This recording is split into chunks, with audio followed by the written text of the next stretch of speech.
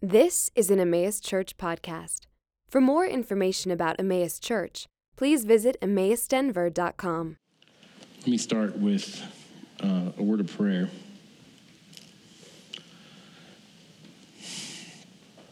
Dear Heavenly Father, I thank you.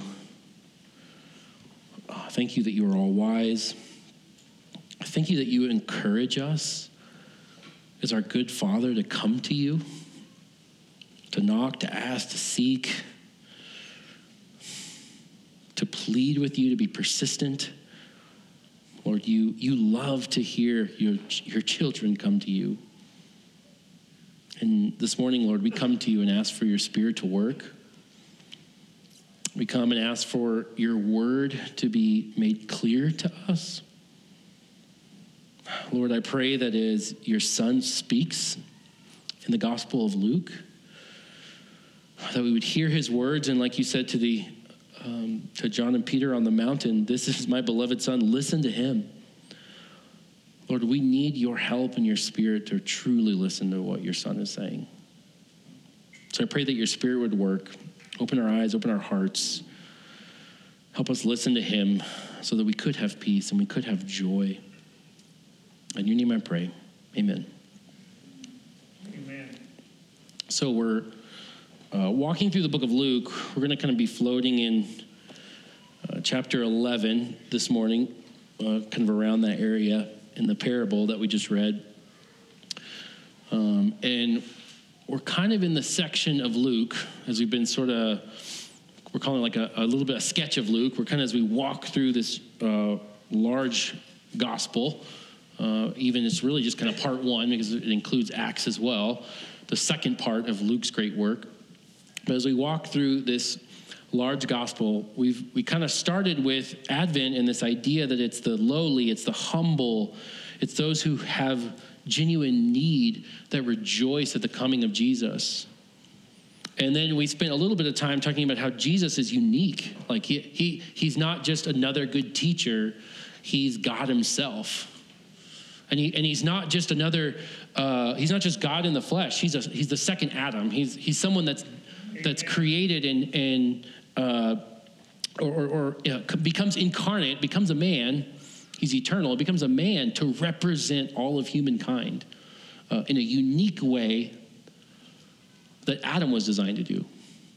So he's our new representative. He's the one who is leading all of creation into the new creation, leading all of creation into restoration, into restoring things in the way that they were broken in Adam. And then as we kind of followed Luke, we talked about the idea of the way and connected it to the book of Proverbs, where Jesus is sort of just explaining what his kingdom looks like. What does it look like to follow him? What is the framework by which we can be disciples of Jesus? And what does wisdom look like as we walk and as our lives are shaped in the way that Jesus is shaped? And kind of the overarching theme for some of that was that it was a way of suffering. There's suffering in that, but the beauty is that through that suffering, that's the path, that's the way in which we have joy and peace in God himself. So there's purpose, there's intent, there's beauty that can be found in the suffering as we walk along the way. And now we're in this big section where things kind of shift a little bit, and Jesus has been doing his ministry, and his time has come for him to go to Jerusalem. And we noted it in chapter 9, verse 51, where he says, when the days drew near for him to be taken up, he set his face to go to Jerusalem. And so for the next 10 chapters, he's on his way to Jerusalem. He's on his way to die. He's on his way to suffer in ways that we couldn't imagine. He's on his way to atone for us, to become sin so that we could become the righteousness of God. And so Luke covers this section as sort of this increasing amount of conflict as he's making his way towards Jerusalem. Luke covers this section more than any other gospel writer. So from chapter 9 to like 19. And then last week we talked about this idea, one of the dangers is that we wouldn't rely on Christ. We wouldn't rely on his power, his ability to bring the kingdom. And he sends out the 72. He sends out the disciples, and it's like an image of what's happening in Jerusalem, where all the nations are listed, the 72 nations who were dispersed at Babel because of sin. It's like Jesus is restoring that unity and bringing the new creation and reuniting all, not just Israel, but all of the world under his rule and reign. So the danger for us is to think that that's going to happen on our own power. And that's what we talked about last week. And so another danger that we're going to talk about this morning is probably, I want to say this every week sometimes, is probably the most dangerous. I didn't say that last week, so I don't say that every week. It's probably the most dangerous.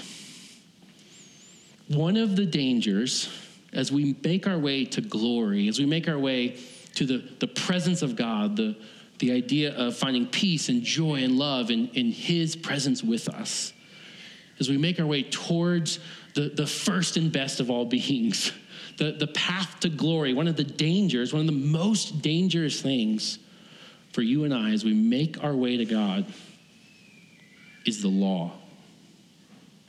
Amen. The law.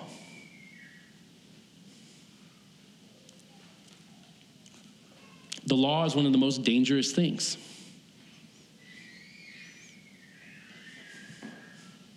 And I mean that in the same way we would say, like, technology is dangerous.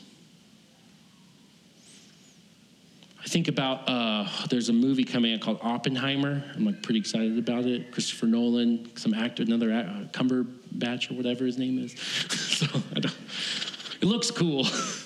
I like when but think about nuclear technology, right? Like it's one of the most clean ways to produce energy. Like absurdly more clean and efficient, and how much energy can pump out. But why aren't we like kind of jumping on board full throttle with that, Like who wants a little nuclear plant in their house or something? Right? We know that technology, as amazing as it is, as beyond what we can even consider what is going on, as crazy as it is, also leveled cities, like destroyed people in ways that in the history of the world has only happened a couple of times. Like it's so destructive that treaties and nations and superpowers are like, hey, I hate you, but can we maybe just like hold off on this, like for both of us? Like it's a crazy technology. It's a crazy technology. But it does such wonderful things when we apply it in the right way. That's the law. Like the law will destroy you and those around you, or it'll be part of your path to God. Those are your only two options. That's how dangerous the law is.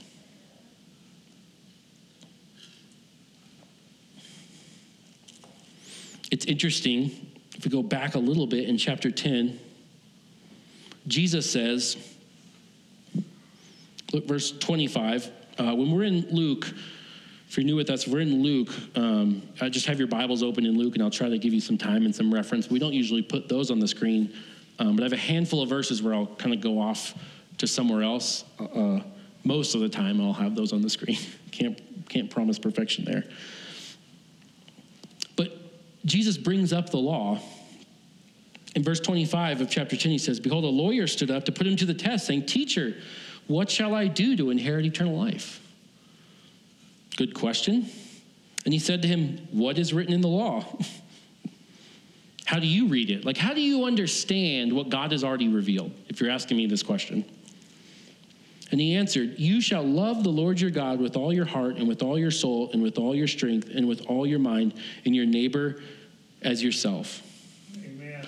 He's quoting from Moses and summarizing the law, saying, do the law is what he's saying. And Jesus said to him, "You've answered correctly. Do this and you'll live." And then he goes on to say, okay, well, who's If I have to love my neighbor, I better know who that is. Like, he's kind of uneasy about that answer, and he's like, okay, well, I just want to make sure, because this is a serious question. I want eternal life. And Jesus is saying, you're right, but who's my neighbor? Who should I love? And the way the parable goes, it's a Good Samaritan parable. It's essentially like anyone that's in our sphere that's in need. And it's like, whoa, okay, that's pretty difficult. Like, how do I do that? How do I love, in the parable, how do I love someone who I consider my enemy or not worthy of love? But this is Jesus bringing up the law because it's important. And so in order for us to avoid the danger of the law, in order for us to use it as a power source to glory and not a nuclear bomb for myself and the people around me, there's a few things that we have to consider. So this morning we're going to consider, how do we put the law in the right place? There's a lot of doctrine, there's a lot of truths, there's a lot of good things. Hopefully the idea of the gospel is coming to mind. That's important. So how do I put the law in the right place? One of the mistakes that we make is that we give the law the wrong power. And then we'll kind of wrap up with the sort of the concluding thing is if we're careful and use the law lawfully, maybe as Paul would say, there is an actual payoff. Like there's good that comes from it. There's energy that's produced if we use the law properly. So let's look at how Jesus decides to teach us to pray in chapter 11. And this kind of gives us a clue of where we should put the law. Like, what is the place that the law should hold in our thinking? Chapter 11, verse 1, Jesus was praying in a certain place, and when he finished, one of his disciples said to him, Lord, teach us to pray as John taught his disciples, John the Baptist. And he said to them, when you pray, say, Father, hallowed be your name, your kingdom come.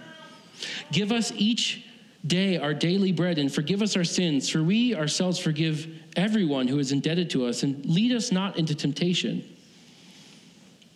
It's a short version in Luke. There's more of it in the Gospel of Matthew.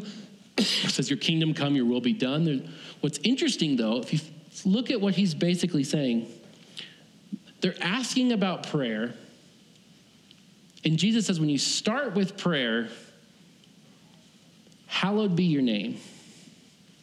Hallowed be your name. When you start with prayer, you should ask God to help you see him as holy, special, and unique and like nothing else. Like that's where you should start. You should start when you address your heavenly Father by extolling his beautiful character. Amen. By reorienting your thoughts around who he is. That's where you should start when you pray. But the very next thing he says is your kingdom come. Your kingdom come. And maybe that's one of those sort of like Christian-y things where it's like the kingdom of God, you know? What does that mean? Like, we're going to expand the kingdom. What, cool. More people are happy. I'm not saying that those things are not related, but we're talking about, when we say the kingdom of God, we're talking about the rule and reign of a king who's in charge, who's sovereign over his land, who decides how things will be and destroys those who push back. We're talking about a king who rules by his law. We're praying, Jesus says, on the top of the list of things I need you to pray for is that my rule and authority will happen. Amen. That's at the top of his list of our prayer requests.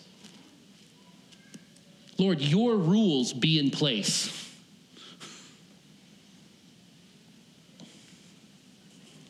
I want to expand on that a little bit. I have some verse from Psalms chapter 1. Most people think that the book of Psalms, chapter 1, is like the introduction to one of the largest book in the Bible. And so much so that in Jesus' time, there would have been like a Greek translation from Hebrew into Greek of that book of the Bible. Chapter 1 started in chapter 2. So there was sort of like an intro, which was this, that sort of expanded upon what was being communicated through the rest of the book. So when you do research, sometimes the chapters are off in the Psalms because the version of the translation of the Bible has been used in the past, numbered the Psalms differently. And so in the introduction, this is how the largest book in the Old Testament started. It says, "Blessed is the man who walks not in the counsel of the wicked, nor stands in the way of sinners, nor sits in the seat of scoffers, but his delight is in the law of the Lord."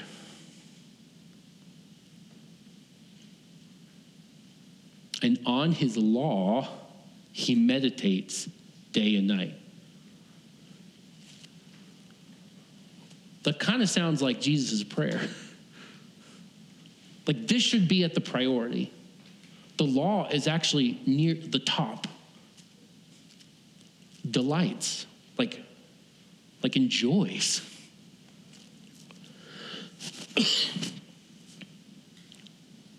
I delight in a really good sandwich that has melted cheese and all the things, like Quiznos but good, anything like that. Like the bread is perfect. Some of you guys went to Leaven this morning, right? Yeah, see? I see delight right here. Can I read from you from Leviticus? Will I get the same look on your face?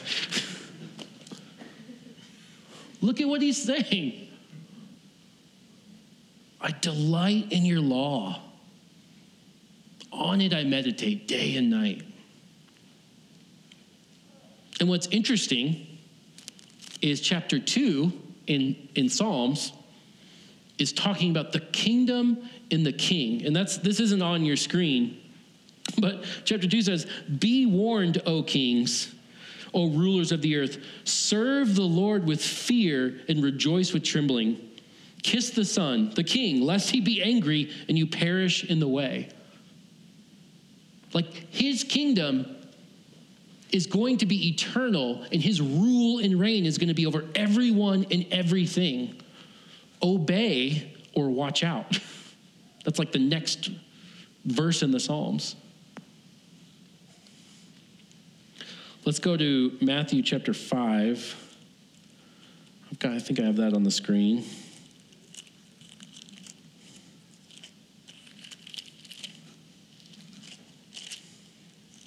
This is Jesus speaking.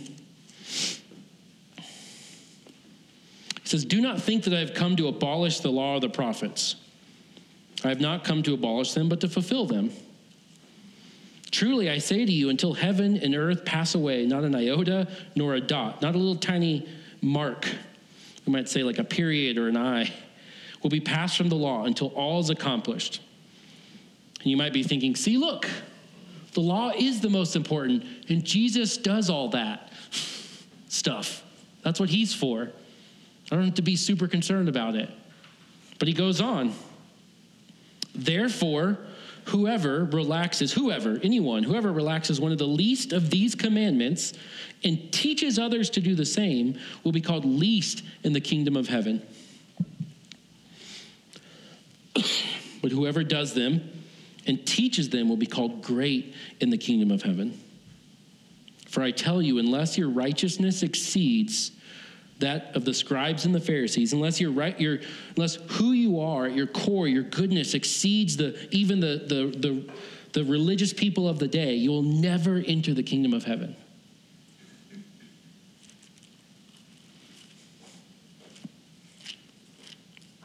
This is Jesus reminding us in another gospel, saying it in a different way, saying what the book of Psalms is saying what he's saying in Luke, kind of the same thing. When you pray, at the top of your list should be your rule and reign come. Your laws are the most important. Your authority and what you say, how things should be at the top of my list.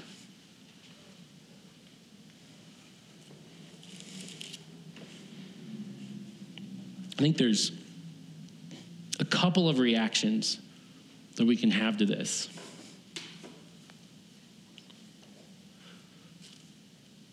We can say, that kind of is lame.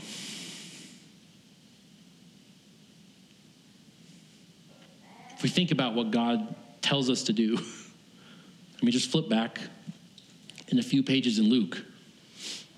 Take up your cross and follow me. I don't like that law. I think I've said this to people before. If you're a Christian and you're reading your Bible and you don't find anything that you don't like, you're not paying attention.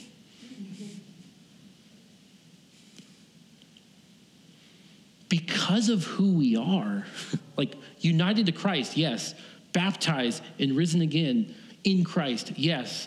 But guess what? We're still in the presence of sin, and it's in here too, for everyone. So if God hasn't said something that kind of grades against you a little bit, you're not paying attention. God has spoken and said, look, I created everything. I designed everything. I have a particular way things should work, whether it's in the family, whether it's in society, whether it's how justice is done. I have a particular structure for things because I'm the one that made everything. I've communicated that to you. And on top of that, I have purpose. Like I'm going somewhere with it. And when he speaks in different areas in our life with his law, because of our sin, we say no, or we avoid it, or we just don't think about it, or we make it something it's not. We write it off. I think that's one reaction, and that's a natural reaction, so don't hear me saying if you're a Christian, you'll never have that reaction. If you're a Christian, you're going to have that reaction because you're exposing yourself to God's law, and you're going to say, ew. It's something we say at home. I can't help that. It's that Jimmy Kimmel skit where he's like, ew, right? Like, that's what you're going to say when God's law shows up. You're going to be like, that's ew.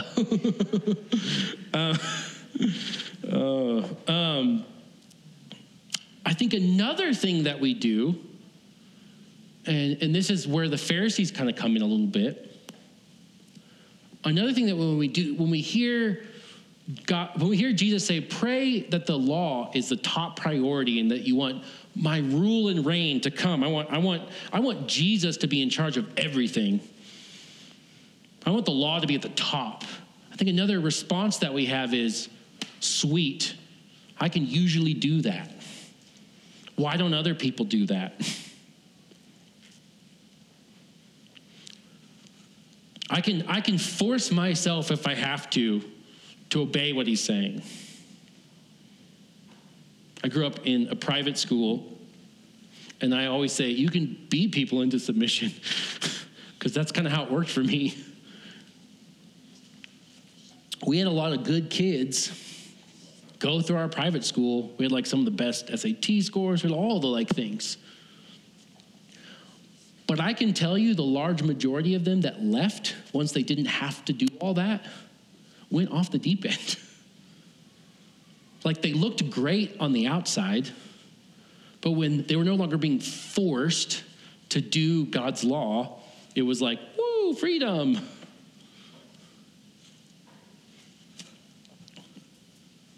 Another thing that I think we do along the same lines and the same reaction is we're satisfied with the obedience to God's law. Like, how many things do we do because we know they're good? Like, well, this is good. But we really don't want to. You know, I'm not a fan of this, but it's good. God said, Like, we do that. Like, that just comes naturally. Or maybe, different personalities respond. Some people are just like, la, la, la, la, la, la, la, la, la. We just ignore it and pretend it's not a thing.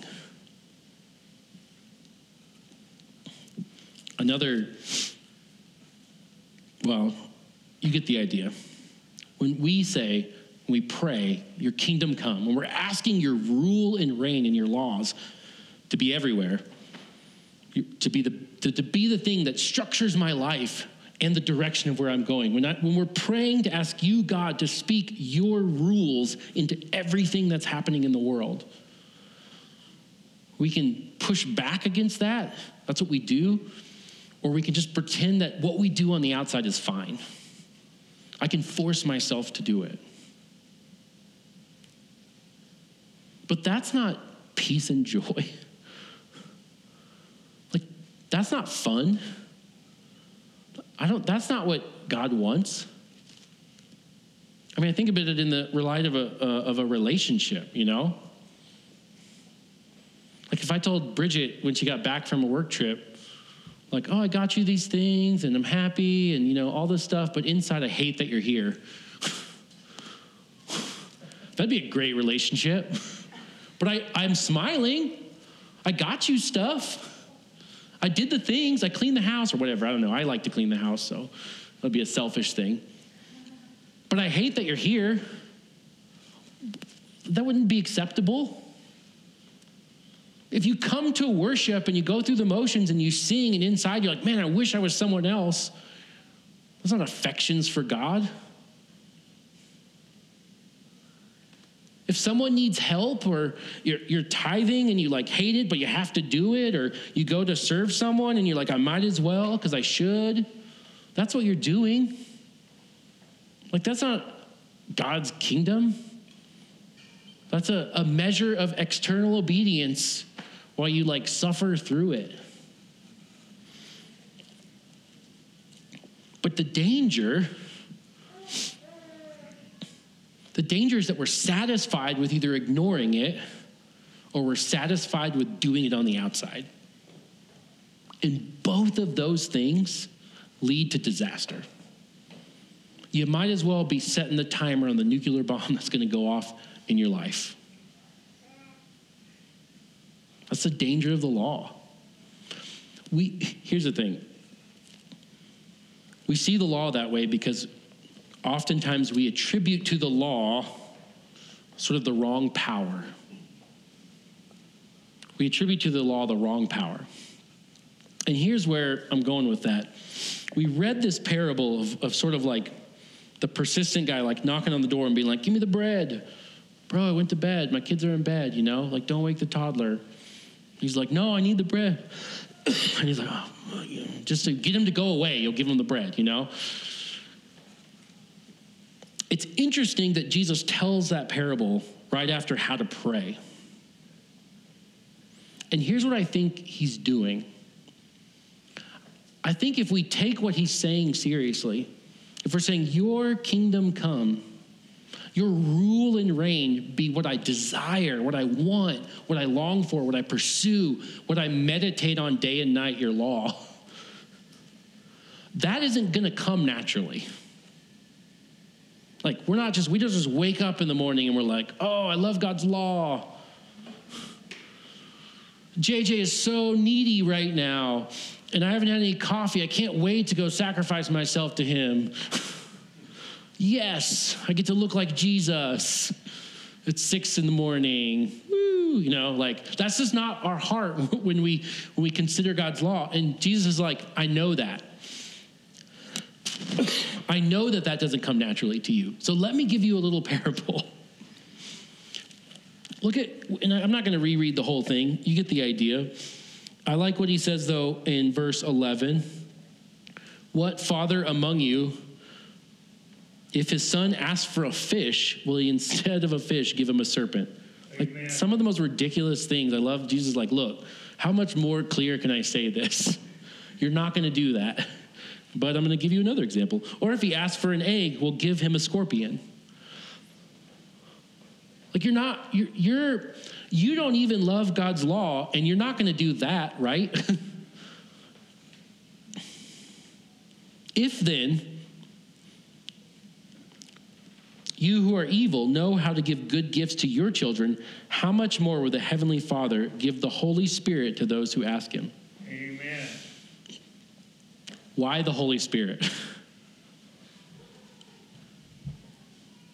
Because I think when we read this, maybe I'll speak for myself. When you read this parable about being persistent in prayer, where do we usually go? Like the thing we want. Like, Lord, I've gone to you over and over and over and over and over again, and you haven't given me this thing.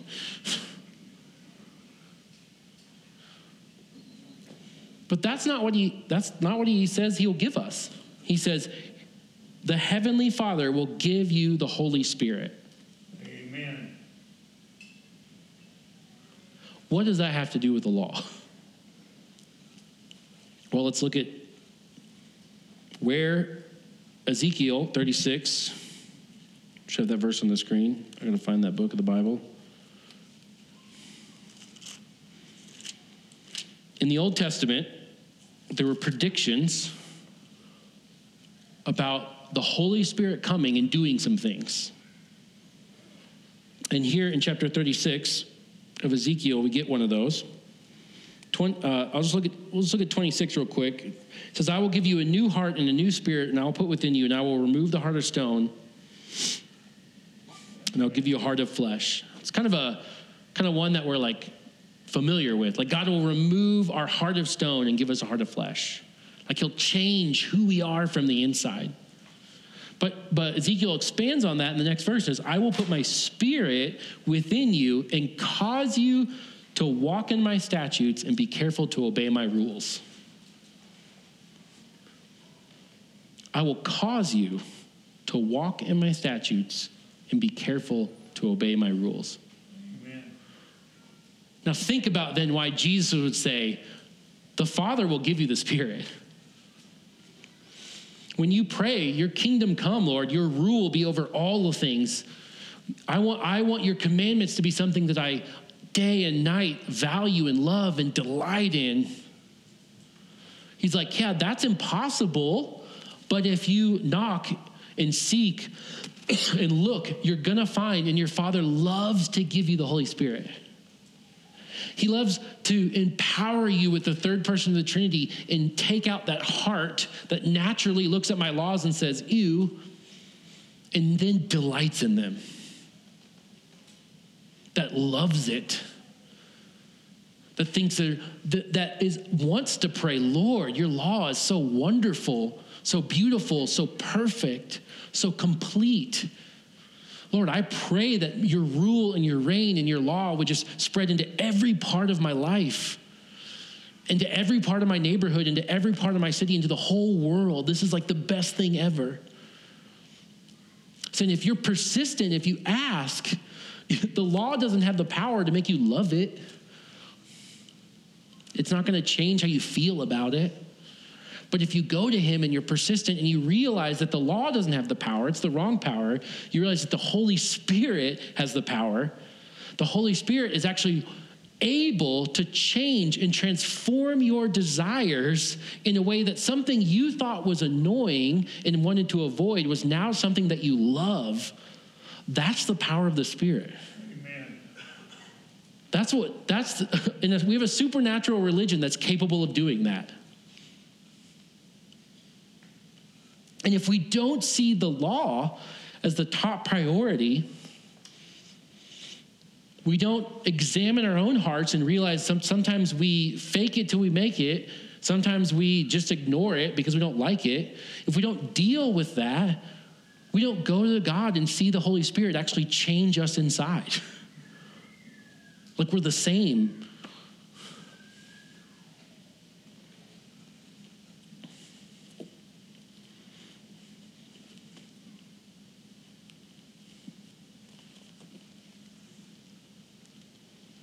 This is the danger. This is why the law is so dangerous. Because it's so easy to be content with how much I love certain laws. You know, hey, I really like doing this thing as a Christian. I'm glad God had me. Glad God cares about this. And then there's like some other things where like, remember this? I like this thing over here. Or we do the thing. We don't like to do the thing. And we're fine with that. But we just go through the motions. That's called burnout. Like, that's exhausting. But God is saying the law is exposing us where we need changing in here. In the Spirit, if we're persistent, if we ask, if we know where the power is, and we go to God and we're like, change me. Give me that bread. Help me delight in your law. He's not going to give you a scorpion. He's going to pour out his Spirit and transform you and change you and say, this thing that I was annoying before, this thing that I avoided before, this thing that I did but hated is now something that I delight in.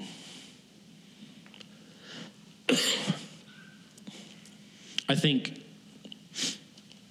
from my own personal experience as a Christian, that is the most amazing thing to me. Like, I can think of things that are despicable to me now that I loved before. And I can't believe that God has like changed the thing I like, the thing I desire. Like, I grew up forcing myself to do it. And then I was one of those people that just off the deep end when I got out of school, you know? And I've told my, a family member who is not a Christian, I've been like, no. All those things we're forced to do, no, I like to do it. Like, not all of them, But no, like, I want to. I don't want you. Don't do it if it's not something you don't want to do. I want to see you like to do it. I want to see God do crazy, miraculous things so that the thing you didn't like, you like to do. Like, you love it. That's where you see God really work. And that's why I think the law is so both dangerous, but it can be like one of the most fruit-producing, amazing, like nuclear power thing for your spiritual life when you see God change those things. I think that's why Jesus says, my burden is light. Or my yoke is light, my burden is light. He's like, as soon as the Spirit works to change what you desire, it's great. That's what you should be pleading with the Lord to do.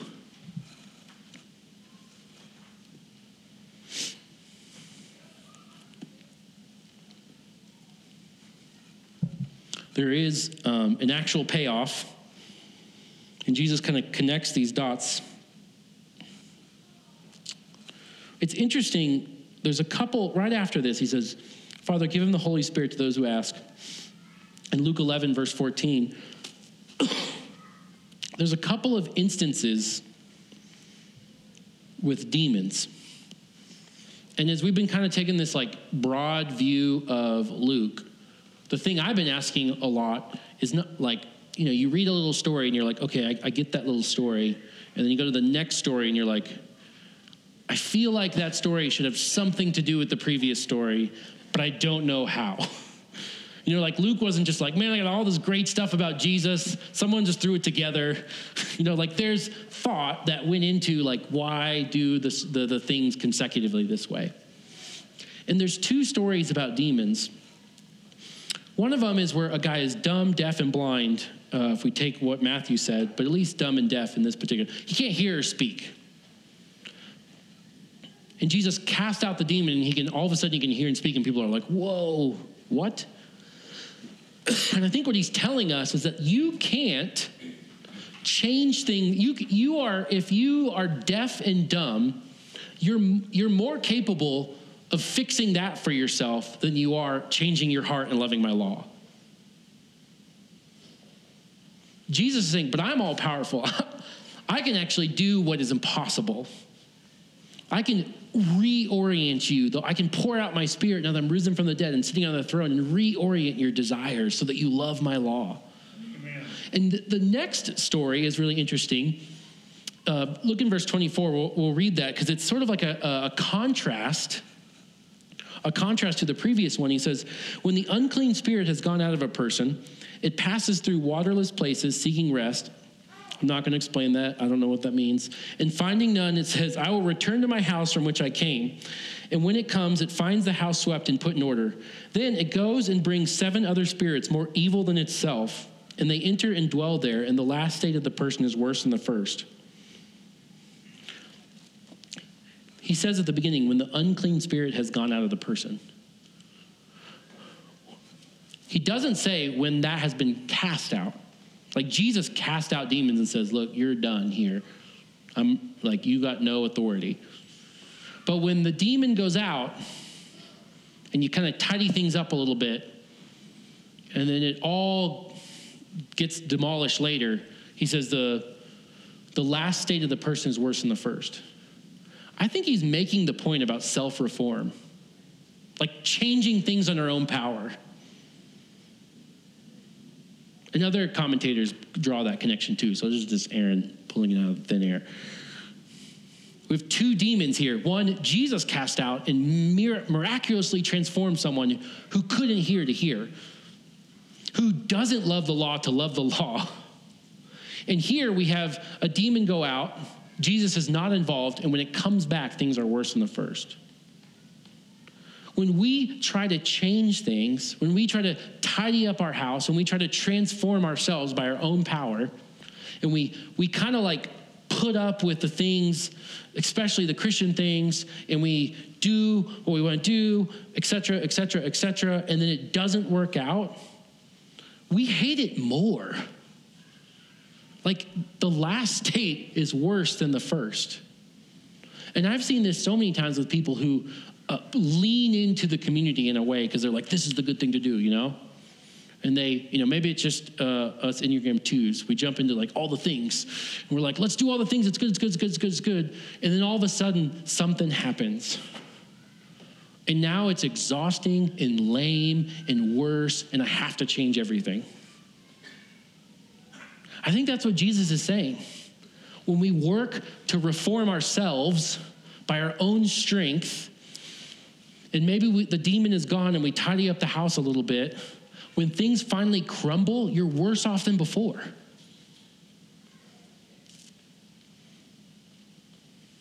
That's why the law is so dangerous. That's why he's saying, plead with me, plead with your Father who loves you to give you the Spirit, to change you from the inside, to make you desire and delight in my law.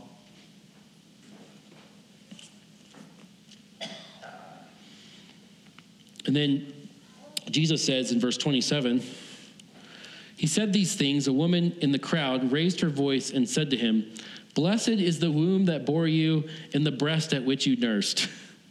I told Bridget that my new goal in life is to hear someone yell that in a crowd in a meaningful way. Like, what? That's not, no one is like, that's not how we throw out compliments anymore. Like the speaking well and highly of Jesus. Look at what he says in verse 28. But Jesus said, false. Like, no. Blessed rather are those who hear the word of God and keep it. Amen. Blessed rather is those who hear my kingdom come, my rule and my reign. The how I've spoken, how things should be in the world, who hear my authority and do what I say. Blessed are those people. Which is exactly what he was saying in Psalms. Blessed is the one who meditates day and night on my law.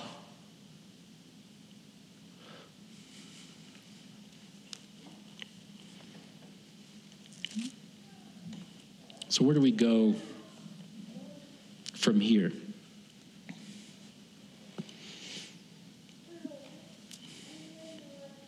There's a couple of different avenues we could take. One of the things I've been asking myself is, what are some of the things that I know to be true, or I think God is calling me to do, that I avoid or are annoying? Like, what are some of the things that I know to be true, or that I think God is calling me to do, that I avoid because they're annoying? Or maybe they're just like, if I'm journaling, they're like, if I have time, focus on the things that I'm all about right now,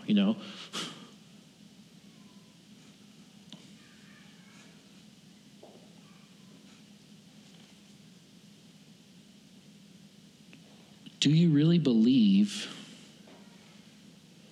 that the Holy Spirit is capable of making those things a joy?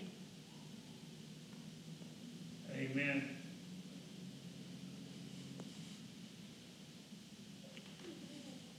And if the answer is no, that's a good place to start to ask for help.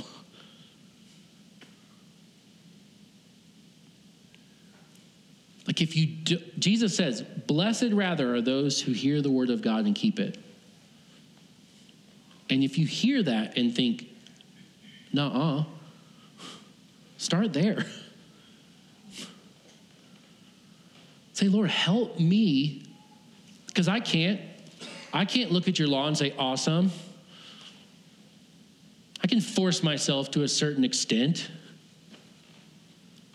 But if we knock and beg and are persistent and go to him and say, Lord, give me your spirit so that I really believe at the beginning that your law is what will give me a blessing. Your design for the world is what will actually give me joy and peace. The things you tell me and call me to do are what will bring me into the presence of God. Because I'm struggling with that right now. I need help to believe that. If you're persistent with that, if a son asks for a fish, you won't give him a serpent. He loves to give you good things. Your heavenly Father, how much more will he love to give you that than we like to give good gifts to our friends and our children? The implied answer is like a bunch more because he's way better than us. He loves to do that. Another thing I think that I've done in the past is sometimes there's certain scriptures that I don't like that much or that speak to the thing that is sort of annoying to me. And I'll write that scripture down and ask God to make that scripture something I really value. Amen. Or that I really believe. Or that is really true about the situation that I'm in. Yes, Lord.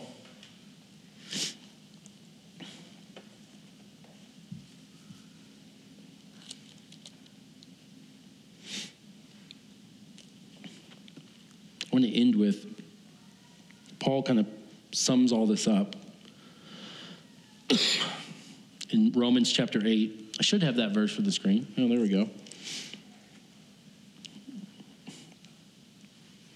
The law is top priority for the Lord. It's super important.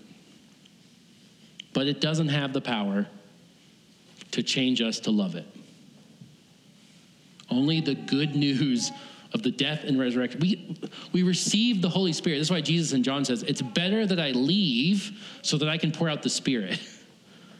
Like, because I died and rose again and I'm sitting on the throne, and I'm not a king that forces my subjects to bend the knee and do what I say because I'm more powerful than them. I mean, he could. I think eventually he will. But he's like, I'm a king that died for you and is sending my spirit so that you love me. To like change the things that are wrong with you so that you're drawn to me. So Paul is saying in verse 3, he says, for God has done what the law, weakened by the flesh, by the brokenness in the world, could not do. By sending his son in the likeness of sinful flesh, and for sin, he condemned sin in the flesh. He defeated it. Why did he do all of that? It says in verse 4, in order that the righteous requirement of the law might be fulfilled in us. Died and rose again, sent the Spirit so that the requirements of the law we could fulfill. Who walk not according to the flesh, but according to the Spirit. Amen.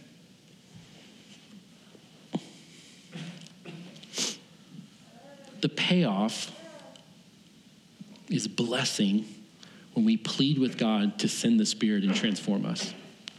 That's the payoff. And what he's doing is he takes out that heart of stone and gives us that heart of flesh.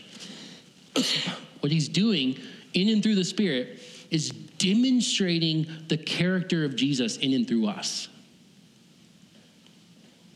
Like, he's not changing you necessarily. He's actually bringing Jesus himself through the Holy Spirit to bear in and through you. Like, he's displaying the character of Christ. When you desire something that God desires, that's not because you have something in and of yourself. It's because united to Jesus, now Jesus is demonstrating his character in and through you. He's the one that's working through you.